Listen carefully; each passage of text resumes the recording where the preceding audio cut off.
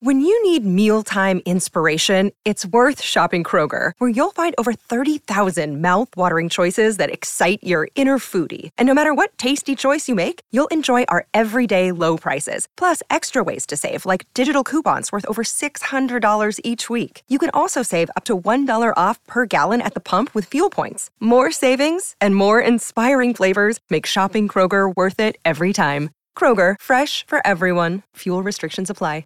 Well, it's crunch time in the BBL, particularly tonight for the Renegades and the Strikers. The Renegades fourth on the table at 6 and 7. The Strikers sit sixth on 5 and 8. You can hear it tonight on BBL Nation from 7:15. One man that'll be calling all the action is Bryce McGain, and he joins us this morning. Morning, Bryce. Morning, Jules. Great to be catching up with you. And you're right, it's absolutely business end now. A few of these teams have had some chances to lock away their spots, but they've just stumbled and stalled, except those two top teams.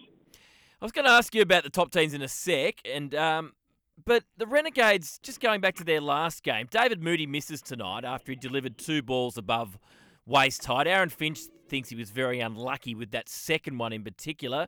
How did you see all that, and do you think he is a little bit unlucky to be missing this game? Yeah, it's a bit of an odd one. Maybe it comes down to not necessarily the form situation, but with bowling just one legitimate delivery and being banned, but from bowling in that game. But it probably comes down to matchups as well. Who they want to match up against the Adelaide Strikers. Maybe they saw some different bowling conditions that suited him in that game against the Scorchers, where they put on a pretty good run chase.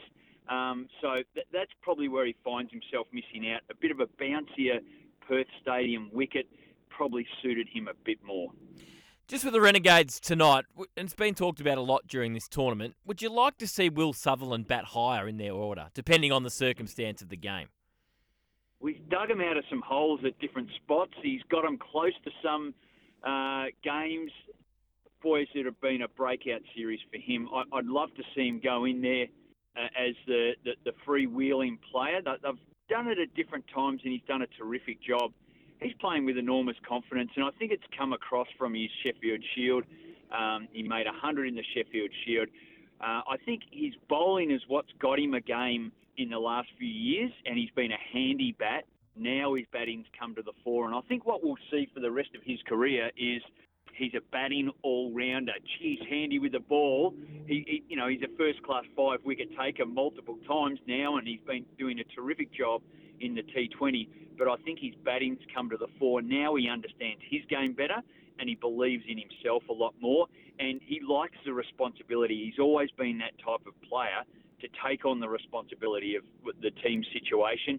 He's a good leader, a clear thinker about cricket, so it's all coming to fruition. That's the long answer. The short answer, yeah, I'd love to see him up the order and face more balls.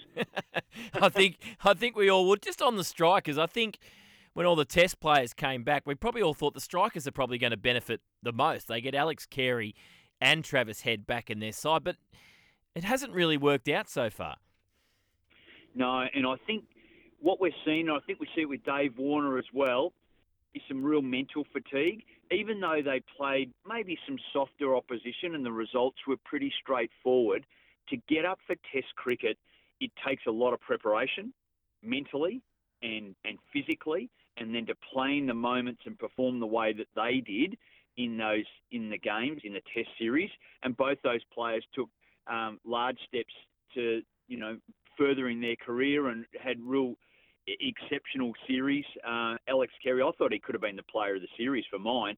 So could a Head as well, Travis Head. So I think they've just had the downside of that. Then transitioning to T20, they often talk about, it's a bit of freedom, you can relax and go about it, but still, you make one mistake in T20 and they've got you, and that's what they're finding. That they haven't really hit their straps, but they could be so dangerous tonight at Marvel. It's going to be so interesting to see how those players get up for this particular game after a few flat performances.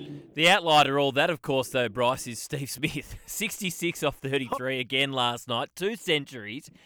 And look, they're probably not... I don't remember that many people questioning it at the time, but it is now hard to believe that he played one match in the T20 World Cup for Australia, and that was the last match. I think what we're seeing is just his concentration mental capacity, as some of the best in Australia are really struggling with that transition.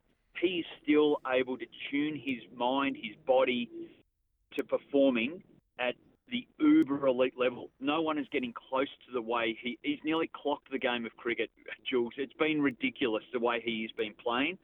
And I think it's a bit of a stroke of genius too, I think, behind the scenes with the coaching staff, with Greg Shipperd, and even Cameron White as the assistant coach there.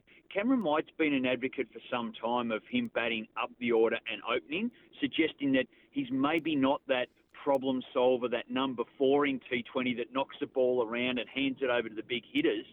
But his ability to hit the ball at 360 degrees when the field has to be up for 4 overs has now come into fruition. He is always off to a flyer because his hand-eye coordination's so good, and he can hit the same ball in 4 different spots. So wherever you put the boundary rider out to protect the boundary, he's got 3 other shots where he can hit that same ball. He's a pure genius, and it's such a pleasure to be watching him play the game now.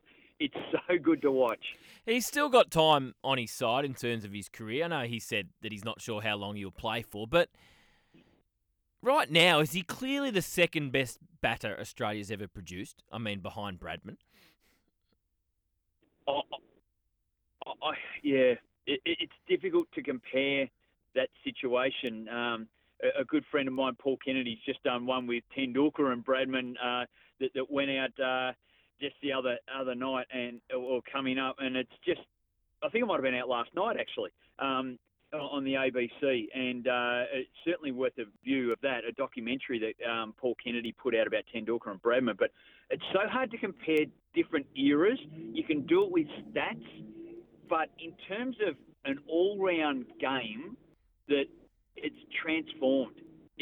Bradman didn't get to play T20 cricket, no one-day cricket, just Test cricket, but it was a complete outlier in that game. He's absolutely performing to levels that we've only dreamt of, and maybe some of us mere mortals have only done in stick cricket, because he's been absolutely extraordinary. And I've got to say, Jules, isn't it unreal to watch someone at the absolute best just make it look easy? Absolutely, and that's what he's doing at the moment. We're talking to Bryce McGain. He'll be on the mic tonight. It's the Renegades and the Strikers. Coverage begins at 7, live on SEN around the country tonight. Play gets underway at 7:15. So T20 is meant to be a bit of a fluky game, unpredictable results. Anyone should be able to beat anyone. But right now, I think we'd all be surprised if it's not a Sixers versus Scorchers grand final. Why have these teams, not just this year, but over the history of the competition, really, been able to separate themselves from the rest? It comes down to all the aspects of all great teams, I think. And it's a difficult competition because you only get the players together fundamentally for a week before you get cracking. So it might be as long as 10 days before the Big Bash starts that you get your players from different areas and be able to do that. So then it comes down to the man management of the people around the organisation. It certainly comes down to the talent in your list and how they can continually pull the right levers to get the players performing at their absolute best. So there's a lot of things that go to it. Then it comes down to the players themselves knowing their role and having it crystal clear and unbelievably supported unconditionally by everyone else in the squad. And the teams that are able to do that successfully have been these two. They've been standouts for a long time. I think Perth Scorchers benefited as a culture, as an organisation, from the lockdowns where they spent so much time together. They made that a family time. They're a really family organisation. They have kids. They are all associated. They know each other inside and out and their families. And we know that brings good organisations, good sporting teams in any code. It brings them together and delivers a lot of trust. So I think it's all of those aspects that these teams have been able to get right. It's also stability. They don't have a lot of ins and outs and changes. They do a few little tweaks and they look for improvements and help players improve to get better. and, it seems like a seamless transition, but there's a lot of work that goes into that. When players go out injured, like a Mitch Marsh, in comes an Aaron Hardy, but that's been years in the preparation and support and the confidence that everyone has around him so he can perform at his best. They're really good stories. I'd love to see behind the scenes more about them. I'm trying to delve in there and talk to the players every moment, but they're the things that I'm gathering. It's a combination of everything, and they're doing it so well. Have you got one ahead of the other in terms of this season? If you've got one that you think might get the job done, and say that first final, who have you got? Who have you got winning that game?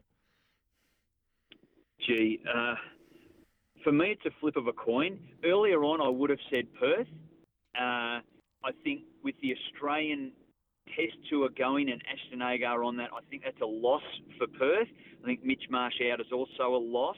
I think the Sixers are playing some enormously confident T20 cricket. They've really got it going. And it is on the back of Steve Smith, who goes off as well. So I just don't know. It's a flip of a coin. It's going to be one almighty game, and it's going to be interesting to who steps into those roles. It could be a Daniel Hughes for the Sydney Sixers that comes in, who you'd think's been warming the bench and is stone cold, but he might turn one on, just like Steve Smith has done. And the other players, of course, the depth of the Perth Scorchers, it's so difficult to select. But I think what we're going to see is two enormous games. There'll be a qualifier and there'll be a final, and I think it'll be pink and orange fighting it out. Yeah, it's hard to see anyone else doing that at the moment. Dan Christian's been such a good player for a range of BBL clubs. He's still doing it for the Sixers, but announced his retirement the other day. He's had a wonderful career, hasn't he? Not only in the BBL, but around the world playing particularly T20 cricket. Yeah, I reckon he's got a grey hair for all the successes that he's had. Not only titles, but all the games that he's won off his own bat and all the bowling performances. He's got a grey hair for every one of them. And look, he's been so good to watch. And I know that the Sydney Sixers couldn't believe that he was left on the shelf a few years ago and said, what, he's available? Oh, we'll have him. And it's helped them to further success. He's just a terrific team player. He's an all-round cricketer. And his time at the Victorian Bushrangers at the time was pretty special when he came across and helped the further success of the Victorian group. And look, he's going to be fondly thought of, fondly, considered as one of the greats of T20 cricket and one of the forefathers, I suppose, of the game and the high success stories. Before we let you go, Bryce, so who wins tonight? Do the Renegades get the win they need to play finals, or can you see the Strikers, maybe getting back to some of their best form and a couple of their test stars actually clicking into gear? Strikers are dangerous, no doubt about it, Jules. For me, tonight, it's going to be the red team. It's a time for them to put on the performance that they've wanted to do to lock themselves away up in the pointy end of the finals and deliver some confidence. They had a good reset when they were away in Perth. It wasn't a bad game. Yes, they got done. It was a good opportunity to go up against the best. Now they have some of that good form and put it to the Strikers tonight at Marvel. Red team for me. Yeah, it's been a great... the Big Bash has got better and better as it's gone on, and we're reaching climax now, starting with tonight. The Gades and the Strikers at Marvel. Coverage on SEN from 7 p.m. You'll hear Bryce McGain behind the mic. Bryce, thanks for your time this morning. No problem at all. Looking forward to hearing and listening and tuning in with everyone tonight.